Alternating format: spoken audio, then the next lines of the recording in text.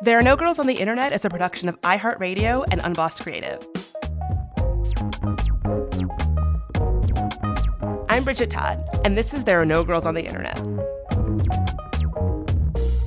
Today, I am not joined by my producer, Mike. I am joined by my producer, Joey Pat. You don't always hear Joey's voice on the show, but you do hear their phenomenal editing and their phenomenal, internet cultural takes. We talked about Joey's appearance on the podcast Stuff Mom Never Told You, really doing a phenomenal and thoughtful job breaking down that Kids Online Safety Act that we're all discussing on the show. Joey, thank you so much for being here. Hey, thank you, Bridget, for having me on. Super excited. I'm excited too. So first, I would love to just sort of let folks get to know you. What is your experience like on the internet? What do you care about online? What brings you to conversations on the internet? For sure, yeah. So my name is Joey. I am a producer here at iHeart. I work on a couple different shows. I do work on Stuff Mom Never Told You, like Bridget said. Should check out that episode if you can. But yeah, I am very much an internet kind of person, a very chronically online person, I will call myself sometimes, not necessarily in a positive way, but I am Gen Z. I'm an older Gen Z person, so I grew up with social media more or less. Like I got on social media in like high school. I guess that more or less growing up with social media. Anyways, I was a big I was really into Tumblr back in the day when that was a big thing. I personally, if you've listened to Sminty, you know this. I'm a big fandom person, so that always was my introduction to social media sites and all of that. I am still on Twitter, unfortunately. Hanging on. We'll see. Although I don't know, that might be ending soon. But yeah, I do use TikTok a lot. I'm big on TikTok. I won't be telling y'all my TikTok ad, but if you find it on your own, congratulations. I don't use the same ad as I do for my other social media, but do love TikTok, do love sort of, my view is always, I think social media it's a medium. It can be a great tool for activism and for,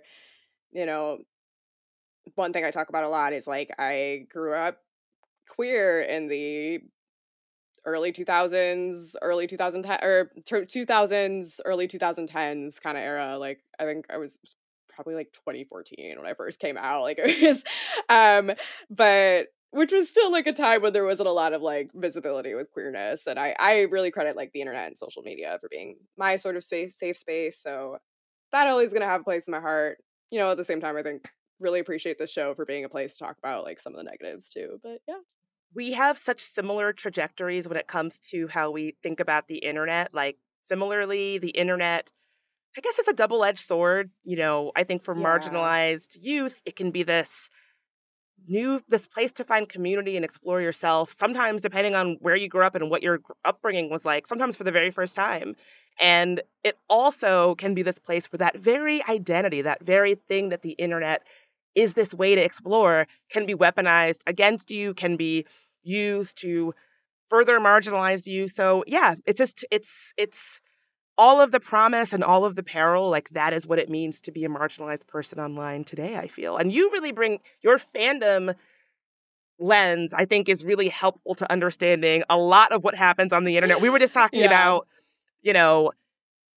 how you could say something about activism or radical politics, and people are like, okay, you talk about a fandom, then you can really upset some folks.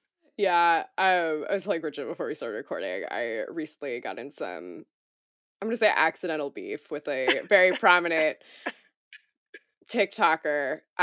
Was not my intention. That's why I'm saying accidental. I pointed out that he made a comment that was a little bit misogynistic and, accusing a male ally of not being a feminist is apparently the worst offense to feminism. That's been a week. Anyways, not going to go super into that, but existing as a marginalized person on the internet is always a fun time. Always get some fun comments, it's yeah. Well, speaking of TikTok, that's a great segue into talking about news y'all might have missed on the internet this week. So we talked on the show about TikTok. The Chinese-owned social media platform owned by the parent company ByteDance was potentially going to be banned in the United States. and how the platform was working with the US government to figure out what it needed to do to avoid being banned.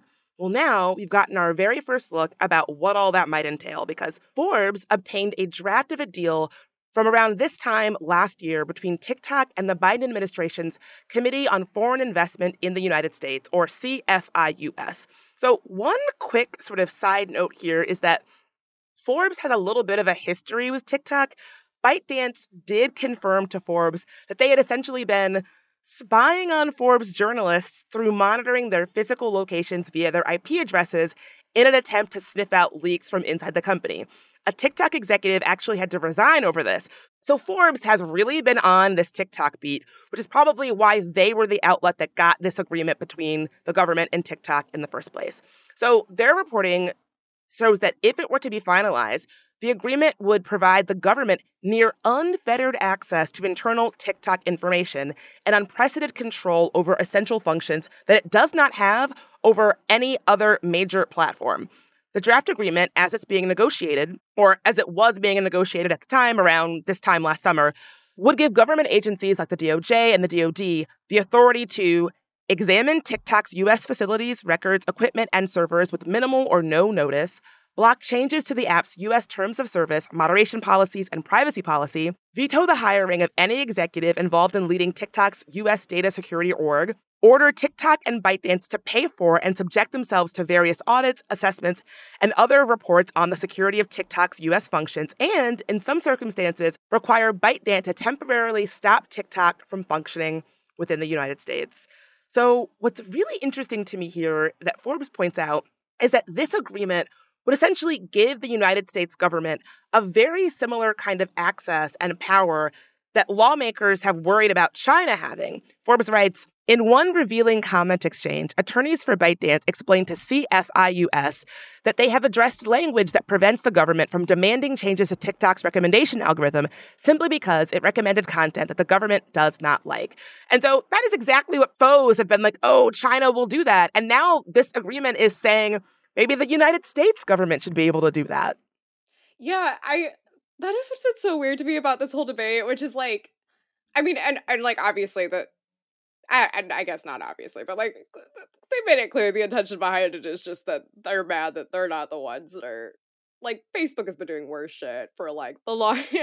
I don't know. It's very strange. I don't know. Whenever this comes up, I'm always like, what do politicians think people are like doing on TikTok? Like what?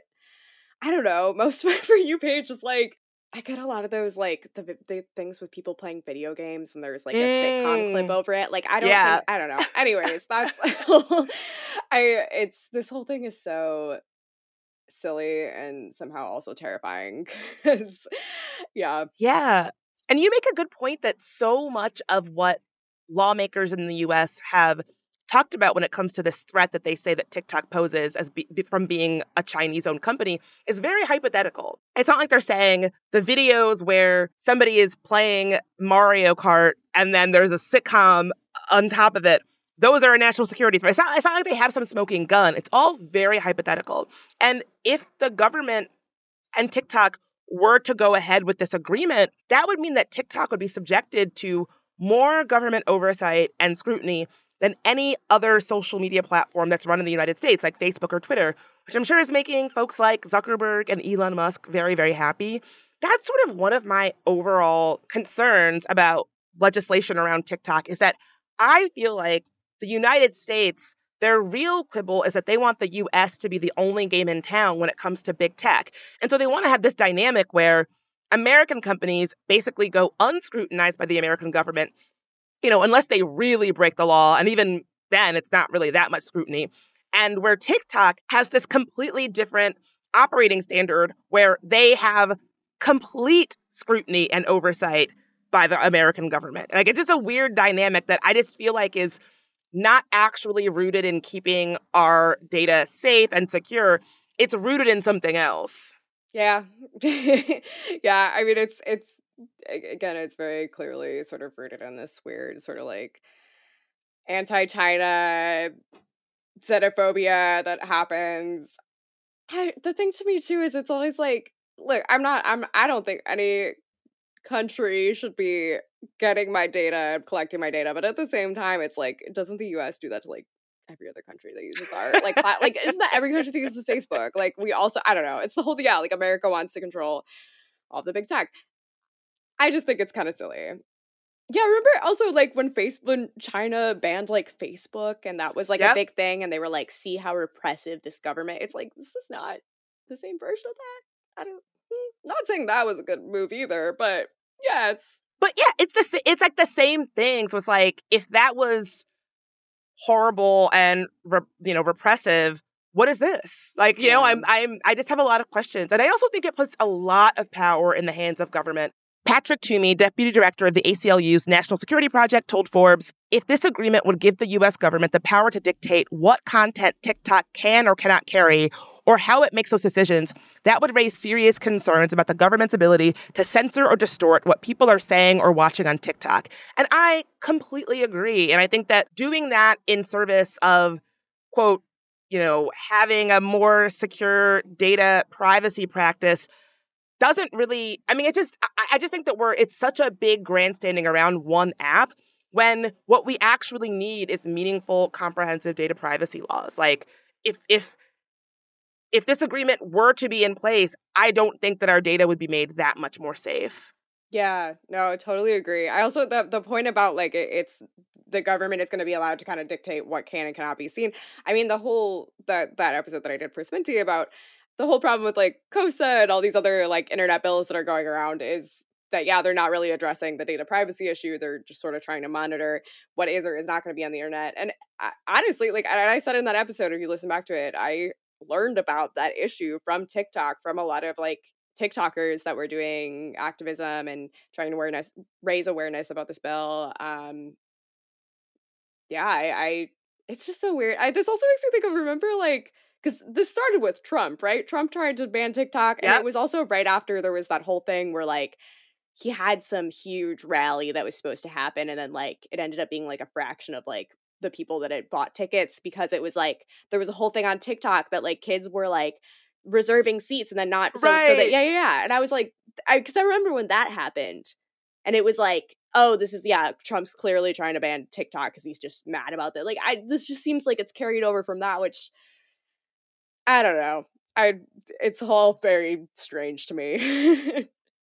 That is actually when I got TikTok. I was totally one of those people who was like, it's just kids dancing. Ooh, like I was like a TikTok skeptic. And then when Trump was going to ban it, I remember reading a news headline. It was one of those headlines where, like, I didn't click into it. And, like, it's actually one of the reasons why I do the newscast. It's, like, headlines that you might see you didn't click into. And, like, here's what you need to know. But so, like, the headline I saw was, like, oh, you have until X day to download TikTok if you want to download it. And I was like, well, I don't want I don't want to, like, want to have it and not have it. So let me download it. So, like, that was the first time that I ever got it. And then I was like, oh, it's actually an app that I enjoy. So, yeah, I forgot about that, but I remember it now. Yeah, that was a really funny time to be on TikTok. I think it was before I was also, like, using it a lot. Like, I was working on, I just, like, had the app because everybody was downloading it. I was like, but yeah, that was, like, again, yeah, it's a platform. There are problems with the platform. I would be happy to go into all the many, many problems that I have with TikTok, but also, like, it's a platform that exists in the world. There's good and bad. And yeah, ultimately it's, this is just going to be used to curb organizing and free speech. None of the free speech absolutists are showing up around this issue. I wonder why. Like, yeah, where are they? Let's take a quick break.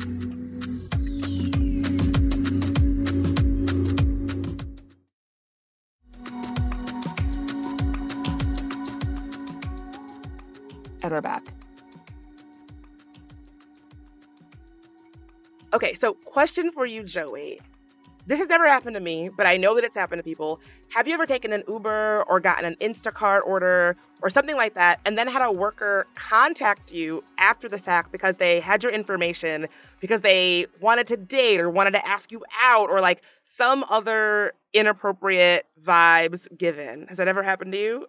So that has not happened to me, but that's definitely something I've, like, been worried about. Like, it's something I feel like, especially if you're somebody who, like, presents as female or feminine, you're gonna have that kind of anxiety in the back of your head. I mean, maybe everybody does. I'm maybe making assumptions, but yeah, I'm definitely like worried about that. Haven't had it happen though.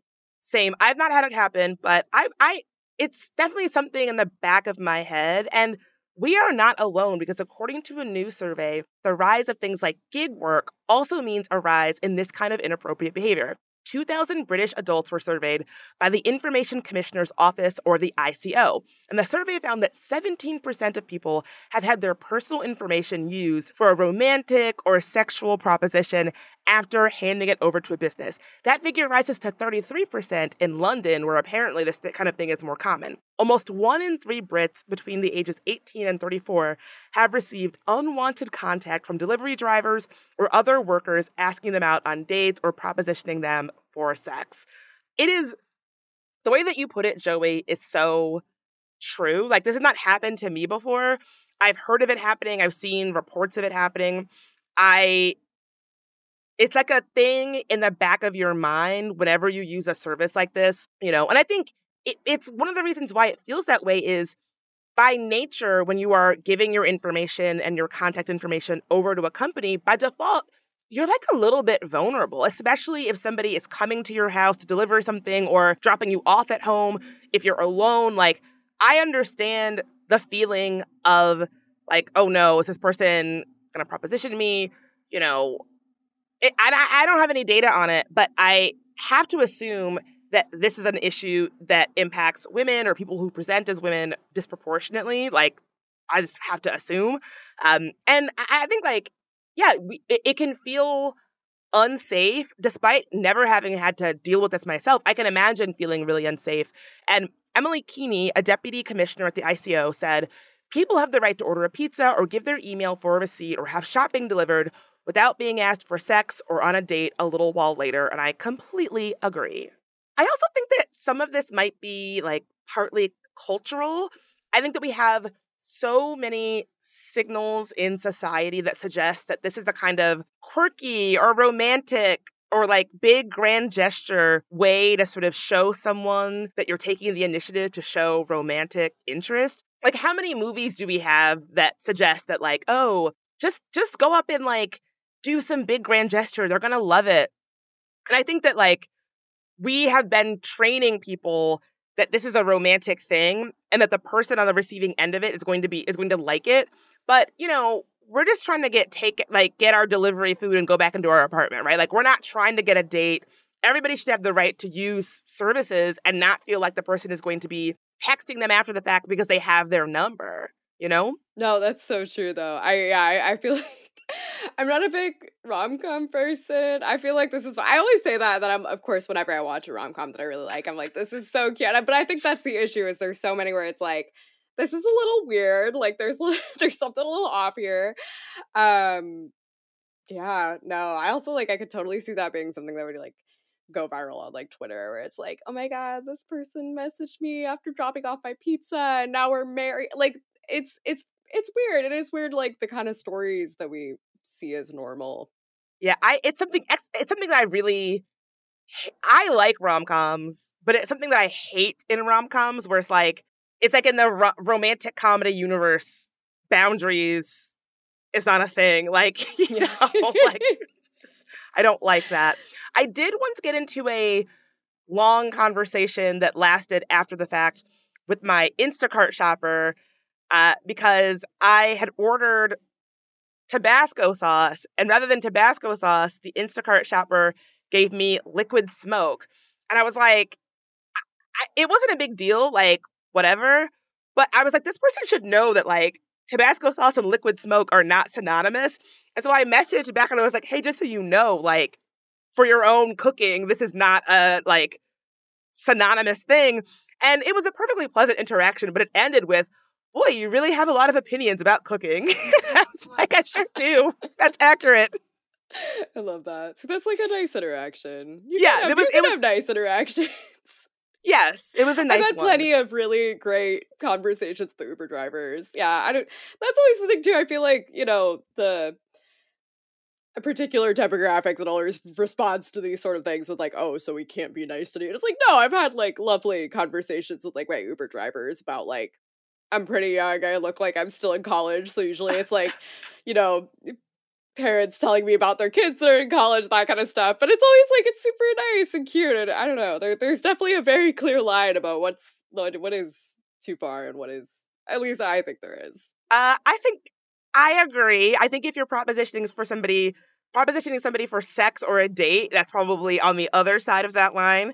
And England is actually cracking down on this. The ICO is urging people who have been victims of this kind of thing to come forward and reminding companies of their data protection responsibilities that they are bound to uphold by law. Companies who are violating data protection laws can be fined up to £17.5 million. That's about $22.1 million. And so, yeah, they're just reminding folks that, like, it is doing this, getting someone's number because they did a service with you is against the law, and contacting them after the fact is against the law. And I think there needs to be a cultural understanding that somebody who is doing service with you, just because you have their information, that does not give you the green light to, like, text them after the fact for a date. So I'm happy to see England cracking down on this. So let's move to the AI world, something we talk quite a bit about on this show. So this week, we spoke to actor and producer Francesca Ramsey on the podcast about the Hollywood strikes and how writers and actors are demanding guardrails about how AI will be used in writers' rooms and on sets. Hollywood studios have already put up job listings for, like, very lucrative jobs for AI specialists amidst the strike, which kind of gives you a lens into how they're thinking about the strike and how they're thinking about the culture of how content gets made already. And what writers really want to know is, like, how AI is going to impact, their presence on set. Like, are studios going to try to be funny with the math and sneak in AI and then use that to not pay human writers? They want to know if AI is the example that Francesca Ramsey used in this week's episode was if AI generates the first janky version of a script and then a human writer punches that script up, who gets credit for that script? Who gets paid for that script? Does the human writer get paid for it? I bet the studios would love it if they were to say, like, oh, no, you just get paid on making tweaks, even though, the original script is probably super janky and did need a heavy lift from a human hand. And so in Hollywood, writers and actors really want some guardrails around how studios plan to use AI. But this new ruling might throw a wrench in studios' plans around AI because a federal judge just ruled that a piece of art generated by AI cannot be copyrighted. The lawsuit was brought by plaintiff Stephen Thaler, who wanted to list his own AI system as the sole creator of an artwork called A Recent Entrance to Paradise. And the courts basically said, nah, humans only. Copyright is for human work only. The judge said, humans are an essential part of a valid copyright claim, and that human authorship is a bedrock requirement of copyright. Plaintiff can point to no case in which a court has recognized copyright in a work originating with a non-human.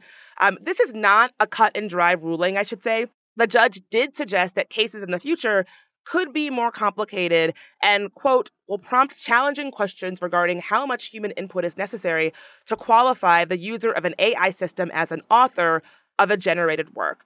So if studios are not able to retain copyright of creative work created solely by AI, the whole, we'll just let AI write scripts instead of paying writers thing might not shake out in their favor. This whole story is so funny. I mean, obviously, okay, the behind, like, everything that has happened that has led up to this, and like the fact that, the writers and the actors have had to go on strike, which full solidarity with them. Of course. Walked by the picket line earlier today because I had to run some errands in Midtown, and love it. Love seeing it was great. But anyways, this whole situation, because especially watching like what the way that these big companies, these big production companies have used copyright to like screw over people in the past. I'm a big Marvel fan, but like the way that the company runs is totally messed up. Like, again, they use copyright to screw over a lot of their writers and to like kind of not give people credit for shit they were doing in the past. And I don't know, it's just funny to see this now, them being like, oh, nope, we can't use copyright for AI. Yeah. I don't know. I also have like the whole idea of like AI writing a script, like that's not gonna work. It's not gonna be good. No, exactly. So that was the question that I had for Francesca Ramsey in the episode. It was like, I believe that the idea that AI would write a good script, good enough to be a show, is like a fantasy. And Francesca agrees. She's like, right now, there has to be a human in the mix somewhere for a script to be good. And like, we probably all, I don't know if you ever did those parlor tricks where it's like, oh, we trained AI on a bunch of episodes of Seinfeld, and then here's what they came up with. And the joke is that they're always janky and funny and don't make sense. Like, the reason why we do those is because they're bad at it. But Francesca points out that while that might be the case now, that might not be the case forever. And so, like, 3 years down the road, is what if AI can write a passable first draft? And so really looking to the future and sort of anticipating what's on the horizon, because, again, I keep referencing the interview because it was a fascinating conversation, but she references how when in 2012, the new contracts with the writers union talked about like content made solely for the internet. But that was like in 2012, there weren't really like shows on the internet like that. Like maybe you had a web series, but it was before streaming. And so people couldn't predict like how content made for the internet would take off and like streaming would become a thing. And it kind of bit them in the ass not being future forward. And so I think with the AI stuff, the writers and actors are trying to think what's on the horizon. How will this be used to exploit my labor? How will this be used to like undercut me and underpay me? Because unfortunately, that's how a lot of these executives think. Like, how can we use this technology to like scam the people who make our jobs possible? Exactly, yeah. There's so many scary things that could happen because this. I feel like already. Wasn't there some movie they made that they used CGI to like make like James Dean to be in it? It was some whole thing, or like the most recent like Star Wars movie when they had like after Carrie Fisher died, they had like a CGI Carrie Fisher. Like that was a whole thing where it's like it's stealing people's likeness. How does that? Yeah. That was weird. Like we already have that, and that's personally as somebody watching those movies, it's kind of creepy. Like I don't know, I didn't like that when they did that in like Star Wars. I haven't seen any other movies where they've done it yet, but it's like it's a little weird. But yeah, it's scary to see that's a possibility, and they definitely like yeah. So I've heard of actors and musicians adding provisions into their contracts saying that like, don't use my likeness in AI, do not use technology to make AI fabricated versions of me. And I think we're going to see more and more of that, of creatives really getting particular about how their usage and their likeness shows up even in death. Like, there's just something very off to me, personally, about, like, Robin Williams is no longer with us. Robin Williams died before AI took off. Using that fact that someone died before this technology was ubiquitous to be like, oh, we're going to put them in, after their death in a movie that they can't agree to do. They can't say whether or not they do it. That just feels really off to me. Yeah, it is.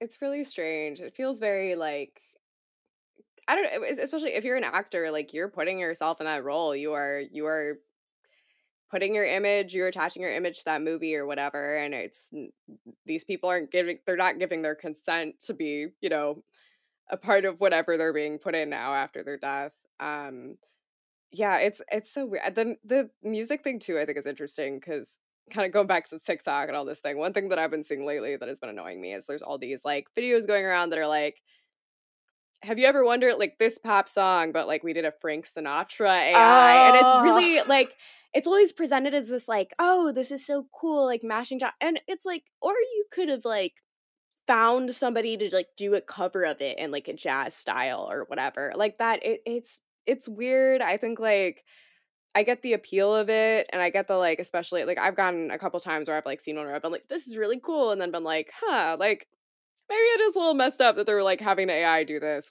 but yeah, it's strange and weird, and I think we should just let people be creative because that's part of being human, and it's I don't know. Yeah, I got to take my cues from Prince on that one. Prince was notoriously against, like, I'm a huge Prince fan, by the way. I'm like obsessed with Prince. Was notoriously against things like holograms or AI digital likenesses of his image.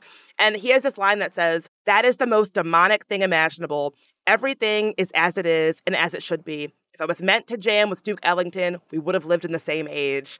And I that really speaks to me of like, some things aren't and they weren't meant to be. And like it can be like a cool parlor trick to be like, oh, this is what it would sound like if like Biggie Smalls sang a Olivia Rodrigo song or whatever. Like I get it. I get it. But like some things are not because they were not meant to be. And I think some of those are good examples. But yeah, now the question of the hour, Bridget. I'm on your show for the first time. I gotta know, what's Elon done now? Glad you asked. Well, he's talking about wanting to remove all of the headlines, all of the text from news articles on Twitter, so that when you see a news article, all you would see is an image. No headline, no helper text. It's because he wants, like, journalists, this is what he says, he wants journalists to publish directly on Twitter and, like, see that as a valuable thing to do. I think the outcome will be really obvious. People already, like, barely click into the article to read what they're about. And I can only imagine that's going to happen even less with this move, further eroding the platform as a place to get accurate news and undermine news publishers as well. If they don't have their name on them, that'll undermine the ability for them to really get their name out there. And I also think it's meant to sort of further blow up the division between journalists from reputable platforms and people who just like make content, because Elon does not respect journalists or a free press. That has been a notable thing about him. It's been he has shown us that with his actions and behavior time and time again. And so I think that he wants internet personalities like your Brian Kranzensteins and your like, I don't know, right-wing grievance grifters who use social media platforms. I think that by removing anything but the image, those people are going to be seen in the same way as like people from legit news platforms like Reuters or something, right? And so I think that like that's why he's doing it. We hate it, hate to see it. Yeah, that is weird. It is like, it's a text-based platform. People are mostly going for the, and also, again, it is sort of frustrating that people just read the headlines and will repost things based on the headlines, but I don't know. This doesn't seem like the way to solve that. This is a really weird move. This ain't it. Yeah. Yeah. Oh, and he's maybe making his terrible jokes and like tweeting the word concerning with a thinking face emoji, which he loves to tweet, to nobody because his followers might be fake. If that was true, it will be very Housewives of him to have fake followers, just saying, going back to my point about how all of their behavior can be understood through the lens of Housewives. Mashable reports that a significant chunk of Elon Musk's more than 153 million followers on Twitter appear to be fake, or at the very least, inactive. Here's some stats. 42% of Musk's followers have 0 followers on their own account. Over 72% of the users who follow Musk have less than 10 followers on their accounts. More than 62.5 million of Musk's followers have 0 tweets. More than 100 million of Musk's followers have less than 10 tweets. And another very interesting detail is the timing of when he got followers. So he's currently the most followed person on Twitter. Surprise, surprise. When his followers created their accounts is pretty interesting.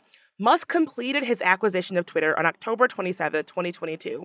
Out of all of Musk's current followers, more than 25%, or 38.9 million, were created on or after that date.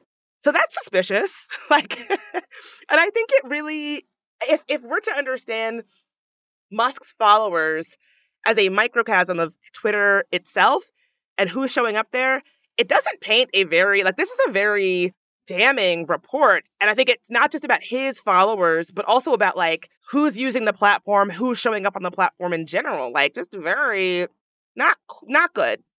That's so funny.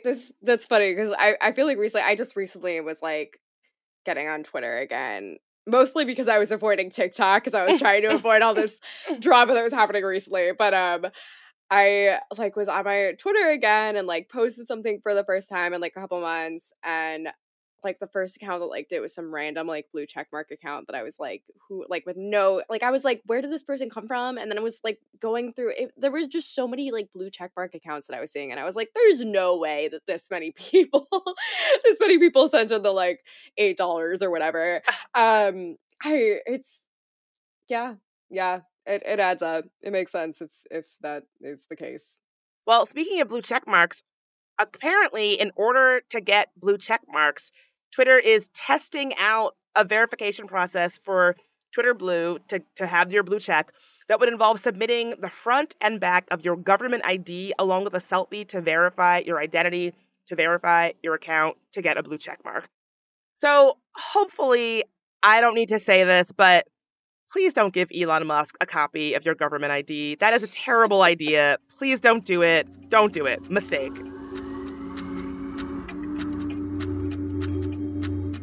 More after a quick break.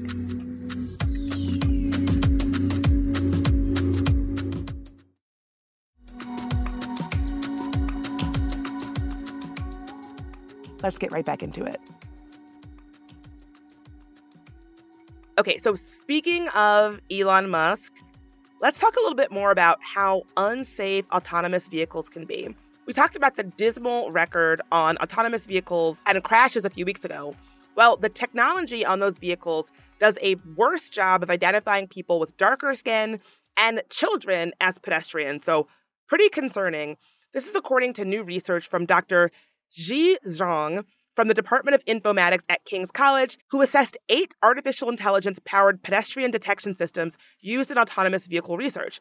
Their research found that detection accuracy for adults was almost 20% higher than it was for children, and just over 7.5% more accurate for light-skinned pedestrians compared to their darker-skinned counterparts. The researchers also found that this bias toward darker-skinned pedestrians increases significantly under scenarios of low contrast and low brightness, posing increased issues for nighttime driving. So basically, children and people with darker skin are less likely to be recognized as pedestrians by autonomous driving vehicles. Pretty scary to me. I think especially the thing about kids is that if you spend any time at all around kids, you really can't trust a little one to not dart out in an unexpected way. And so if these vehicles are already less likely to recognize them as pedestrians and then add on the fact that they're squirmy little 6-year-olds or whatever, it paints a pretty terrifying picture. And, it should be said that Black women technologists and researchers, I'm thinking of Dr. Sophia Noble and Dr. Joy Buolamwini, have been saying this for a really long time. And it actually points back to the reason why I was inspired to start this podcast in the first place. Side note, there was a must-read Rolling Stone profile of how Black women like them have been trying to sound the alarm about AI for years. And it is just a really good reminder that inclusion in technology is not important just because it's like the right thing to do or the nice thing to do. It is, but that's not the only reason it matters. It is because there are real consequences when the spaces that where technology is made are not inclusive, right? When the people who make technology like autonomous vehicles are too homogenous or they're not thinking enough about being inclusive and different kinds of people, they're not then testing them and training them on a diverse enough data set, right? And so it's this weird thing where the erasure or lack of inclusion means that we aren't just not represented in the rooms where the technology is being made. In turn, that erasure can actually get us killed and have real-world life or death consequences. As Dr. Zhang explains, fairness when it comes to AI is when an AI system treats privileged and underprivileged groups the same, which is not what is happening when it comes to autonomous vehicles. Car manufacturers don't release the details of the software they use for pedestrian detection, but they are usually built upon the same open source systems we used in our research. We can be quite sure that they are running into the same issues of bias. While the impact of unfair AI systems is already well documented, from AI recruitment software favoring male applicants to facial recognition software being less accurate for Black women than for white men, the danger that self-driving cars can pose is acute. Before, minority individuals may have been denied vital services. Now, they might face severe injury. And I think that is exactly right. It is like one of the reasons why I will scream from the rooftops that this technology, it's so easy to think of technology like AI, like it's some kind of robot computer brain that is like acting on a different plane than we humans are. But in reality, that technology is trained and built and designed by humans. And so it's going to be replicating the very same biases that we know that humans have. And so if that is the case, and these biases come into play where the technology is trained to not fully recognize children or people of color as human, as pedestrians that autonomous vehicles should not hit, that is a problem. Yeah.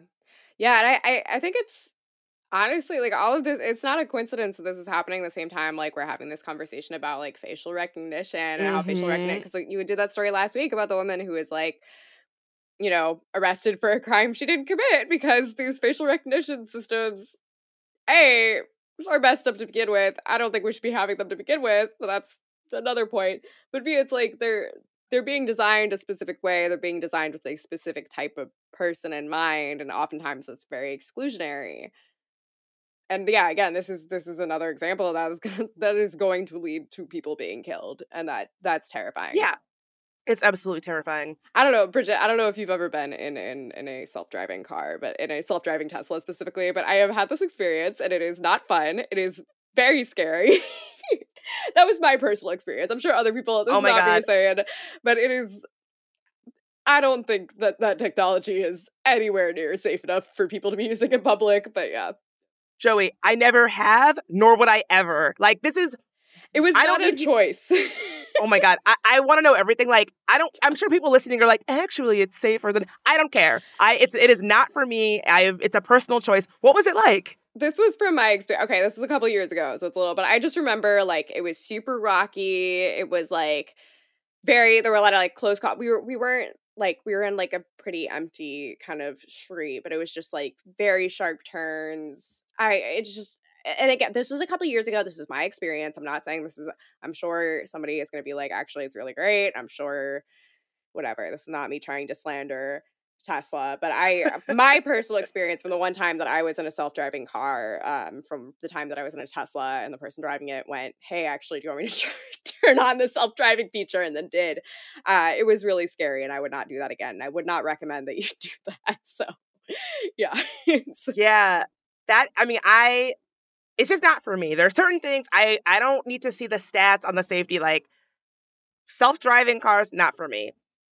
Small planes, not for me. There are just certain things. It's like we've assessed it. We've made a call. Not for us. Just being in a car that's already so dangerous. Like, oh my God, yes. We don't really think about that because we use cars for, like, everything. We live in a very car-based kind of society, but it is like, it's very dangerous to be in a car. And I don't know. I don't really want to add another layer to that of another reason that I could get killed or somebody else could get killed because of a vehicle that I'm in. Yeah, there are plenty of ways to die. I don't need to add one I don't need to pile on to already a high list. More after a quick break.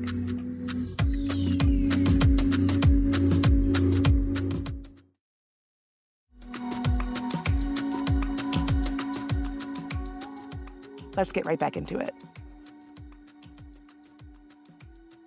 Okay, so this might sound like kind of a niche story, but I promise you I have a bigger point in why I'm mentioning it. Okay, so do you ever read Autostraddle, the outlet? I do, yes. That was, I think, one of the first, like, queer publications I remember hearing about. Yeah. Yes. Okay. Same. So it is an independent LGBTQ media outlet. It is very influential, publishes some of the most thoughtful writing from queer voices, and has for the last 14 years. I would put it up there in terms of, like, foundational media outlets. I'd put it up there with, like, Bitch Magazine, The Hairpin, and Jezebel in terms of being foundational parts of the internet discourse for marginalized perspectives and voices. The Hairpin and Bitch Magazine have sadly closed their doors, RIP. Jezebel still exists, but, like, as a shell of its former self. So, like many independent media outlets, it has had a lot of economic ups and downs and struggles. It seemed like Autostraddle was either going to fold or be sold or something. Like, they've had a lot of issues. And it turns out it's the latter. Defector Media reports that Autostraddle is being acquired by the 2-year-old queer wellness company For Them in an all-equity deal. Autostraddle would maintain their editorial independence. According to a press release from For Them plans to continue to build on Autostraddle's editorial work like podcasts. And for what it's worth, it sounds like the staff at Autostraddle may be kind of cautiously optimistic because, like, at least this move avoids a shutdown of the site. At least they get to still be paid to make their content. Totally sounds like it's something that they're, like, cautiously optimistic about. And this is all happening at a time when independent media, let alone independent queer-focused media, is really suffering. And so I think it's definitely good to be funding these vital voices and perspectives. For Them, I was not a company that I was really familiar with before this story. You know, they seem like a cool company. They have all the right branding. They use all the right, like, words and phrases on their website. Their flagship product is a chest binder, but they also offer a subscription and membership. So it sounds like For Them's plan was to bundle Autostraddle's existing bonus subscription plan into their membership program, which includes access to a gender tracking app, which they describe as, quote, the first gender tracking app for real-time gender evolution using biometric data. So it sounds like this app was meant to be something where it was like you would put in information about how you're feeling about your gender so that you can track your evolution of, like, where you're at with your own understanding of and relationship to your gender. But the use of the word biometric data to describe this process is, like, red flag city to me. And taking a look at the app, their privacy policy is, like, pretty minimal. It's, like, pretty scant. As we discussed in our episode around BetterHelp, a lot of these apps that seem great on their face and maybe are great on their face, when you actually look down into them, what they're actually doing is taking pretty intimate information and data about us and selling it. To be clear, this is not the kind of information that I would suggest anyone share with an app that does not have a clear and robust privacy policy. And even then, it's not, I wouldn't suggest that people share this kind of information with an app.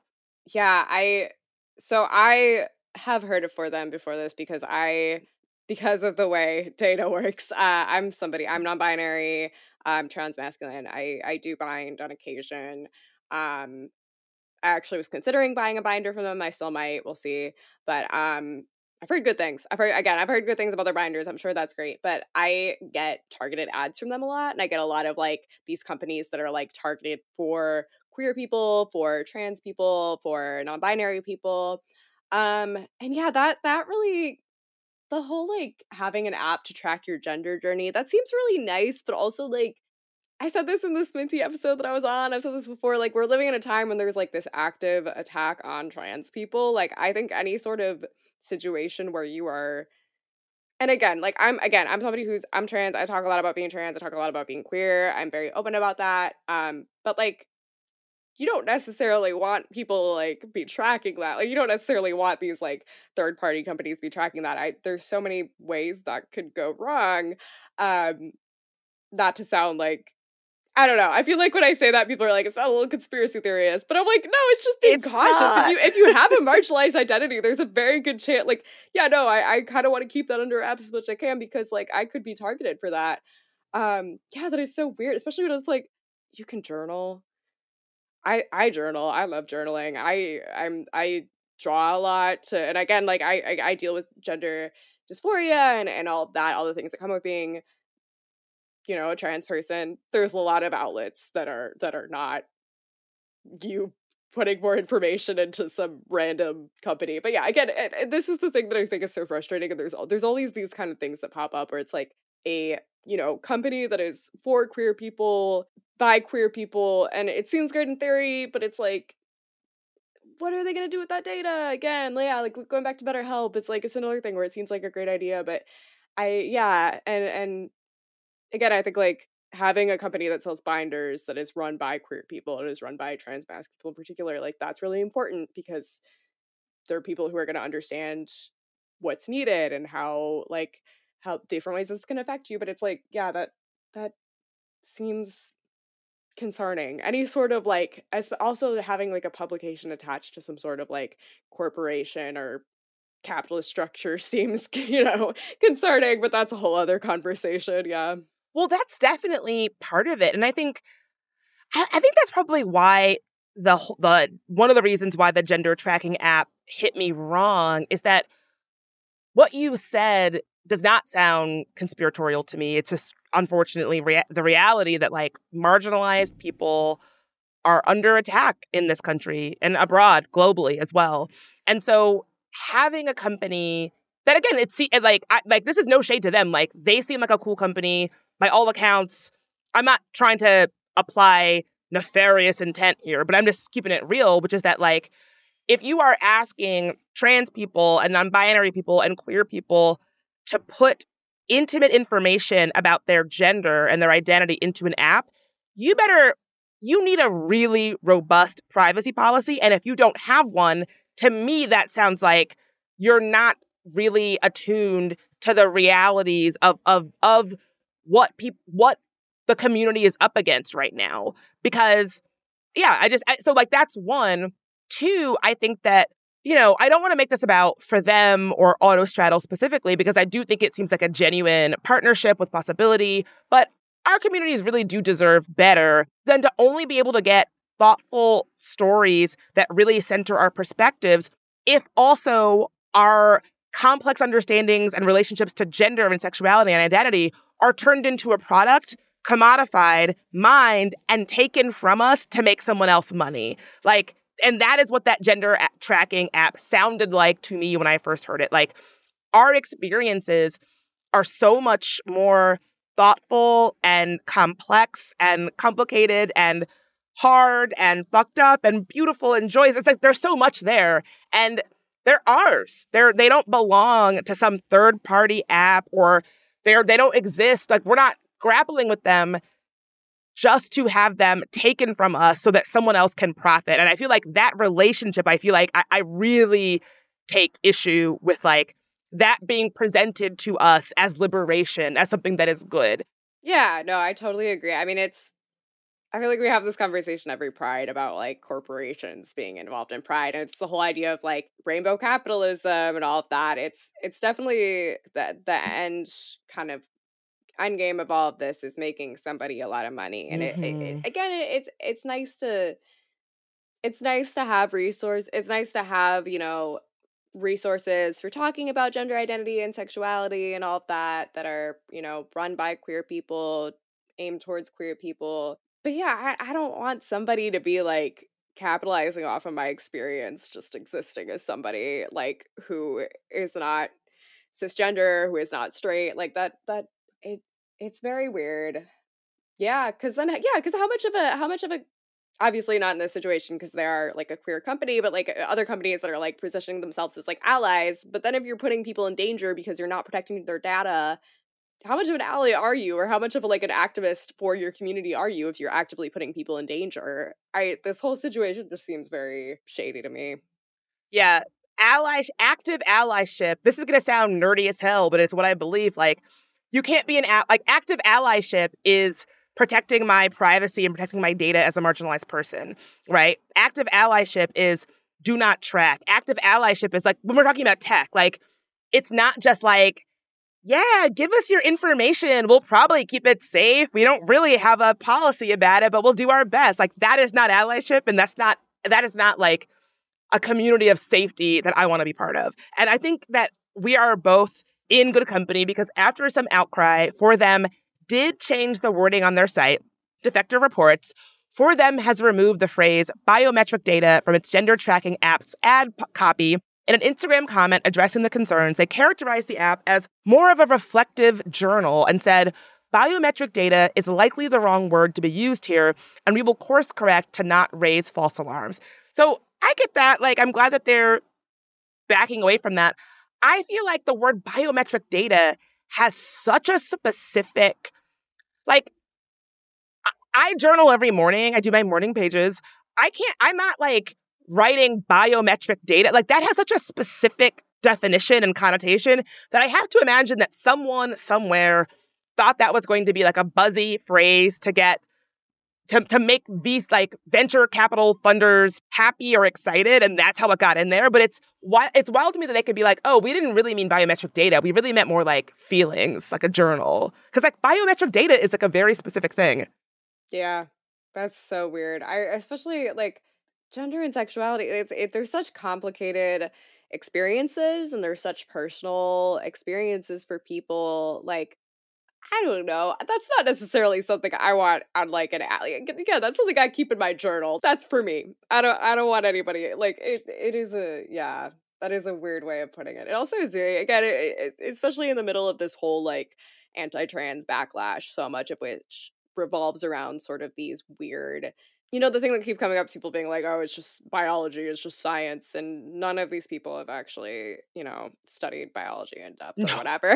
But that being said, like, it's such a, like, it also is almost kind of like a buzzword for like the other side too, where it's like, why are you focusing so much on like the biology? Like, I'm not waking up and being like, thinking about my gender identity right now. Like, I'm not like, how does this work biochemically or like, Mhm. that's such a weird way of like putting it. It's Yeah. very weird. Yeah. So here's one other reason why I think this story is important, because I think it says something about the state of media more generally right now. The state of media is like very sad and very scary to me. Like, I don't know anybody who works in media or journalism who is not kind of having a tough time of it right now. For a while, I feel like we were told that the path forward was venture capital funding, VC, a rich funder comes by and pumps a media brand full of cash and then profit, right? Well, not if you're BuzzFeed News or Vice or et cetera, et cetera, et cetera. Like any number of the different media outlets that got fat VC funding and then shut down.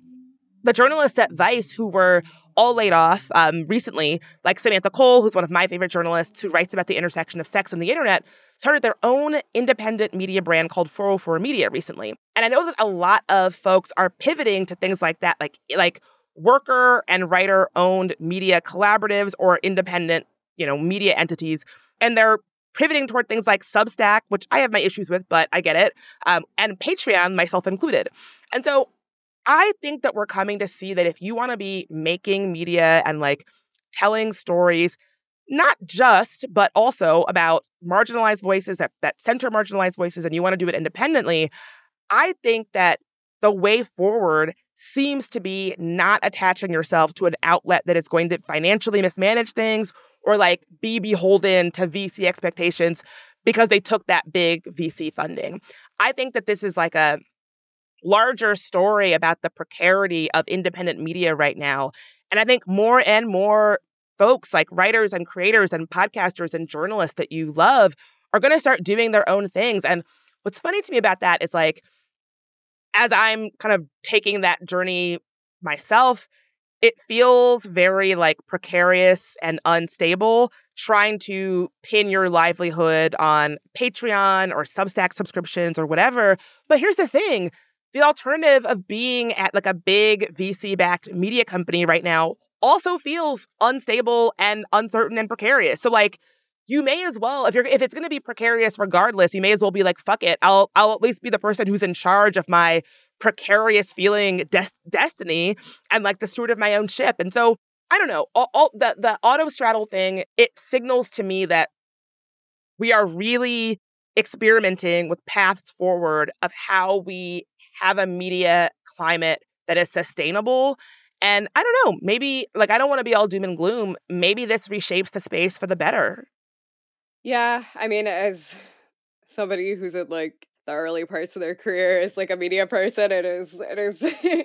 I mean, I knew what I was getting into. I knew it was going to be a mess, but it's scary. And I mean, I always say like the things that I really was watching when I was in high school and college that really like inspired me were things that were coming from like Vice and BuzzFeed and Teen Vogue was the big one. I remember like the big Teen Vogue sort of shift happened. That was like a big thing, and it's so weird to see now like a lot of these sites coming down or like these kind of like BuzzFeed and Vice sort of falling apart. And also like a lot of my like mentors, a lot of my journalism like mentors have come from these companies too. And I'm like, I don't know, I'm super grateful for like them and everything they've sort of taught me and everything I've learned from them. But it is sort of like interesting to be like seeing people that have gone through that and now being somebody who's getting into the media industry. And yeah, I sort of straddle the line between like production and journalism too, where like again, I work at iHeart. I am an iHeart employee, so like I, I do work for a big media company,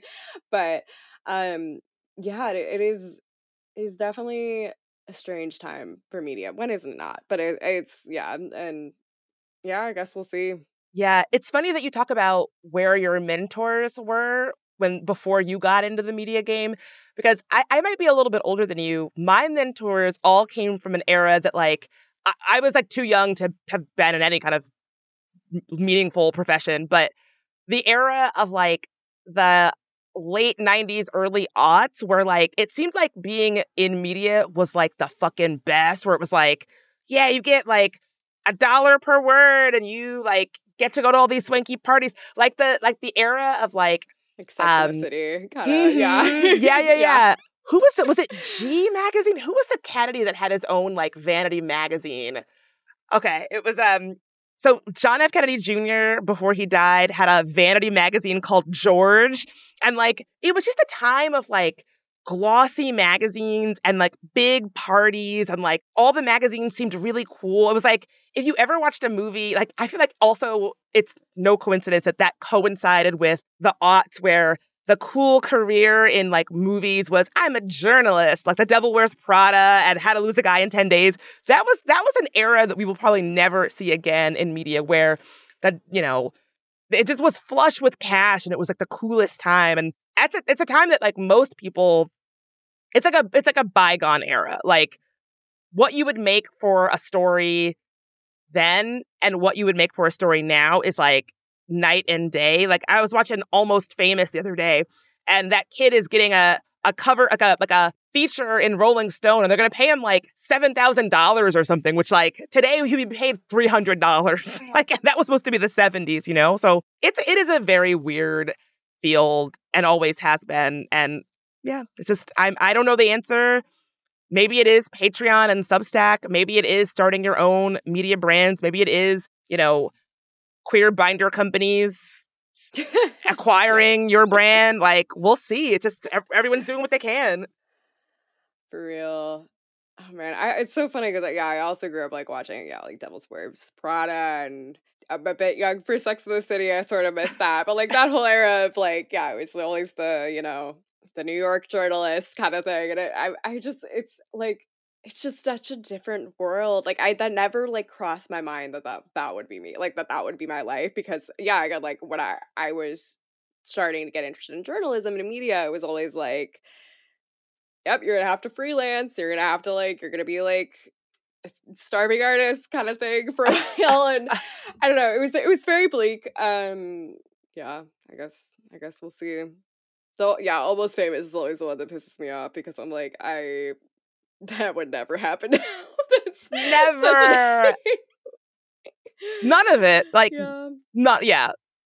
Okay, so one last thing, which is that I am celebrating today a little bit. I think /hope, question mark, maybe, that people probably think of me as like a pretty thoughtful, measured person, and not someone who is really petty, not someone who would revel in the downfall of her enemies. Luckily, that means that if you think that way, I have fooled you into thinking that's the kind of person that I am, because I am celebrating a little bit today because enemy of the pod, Walter Weeks and Myron Gaines of the podcast Fresh and Fit were demonetized on YouTube this week. That does not mean that their content is going away. Don't I wish. It just means that they will not be able to earn money from it on YouTube. Fresh and Fit is one plank of what is sometimes called the manosphere, basically just like the misogynistic men who should not have podcast brigade. Think of them that way. Anytime you've ever thought to yourself, like, why does this man have a podcast? That is them. Like, they are in that group.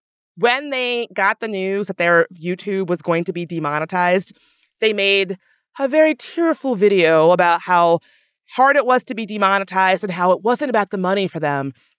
It was about wanting to have a platform to help people. Yeah, if by help people, you mean stoke their worst instincts for personal gain, because that is what the guys at Fresh and Fit podcast do. They have said that they believe they were demonetized because of their, quote, controversial takes. But my years of platform accountability work, urging platforms like YouTube to take down content that breaks community guidelines, tells me that that is probably not likely.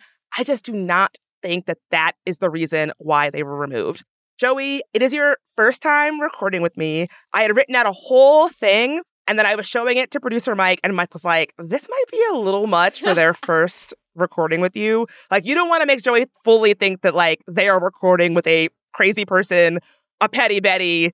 So I have a lot more to say about Fresh and Fit. If you want to hear my full, uncensored take on why Fresh and Fit is a boil on the ass of the internet, and why I believe they were actually demonetized from YouTube, and why this is something that we should all be celebrating, please check out the Patreon. I have a lot to say. I've written about it for The Nation. I will throw the link to my Nation piece about Fresh and Fit in the show notes. But yeah, this is personal for me, if you can't tell. I try really hard to, when we cover unsavory characters, I try very hard to just make it about, like, what they say, what they do, and not reveal my personal thoughts on them. But this is different. I have a real personal distaste for these two. So if you want to know more about how I feel, check out the Patreon.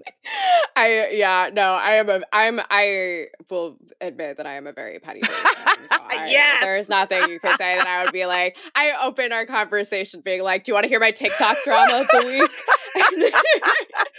I had to gauge it. I was like, I don't know how petty they are. Like, we'll have to, like, now that I know, yeah. I can like, okay, this is good to know. This is good to know.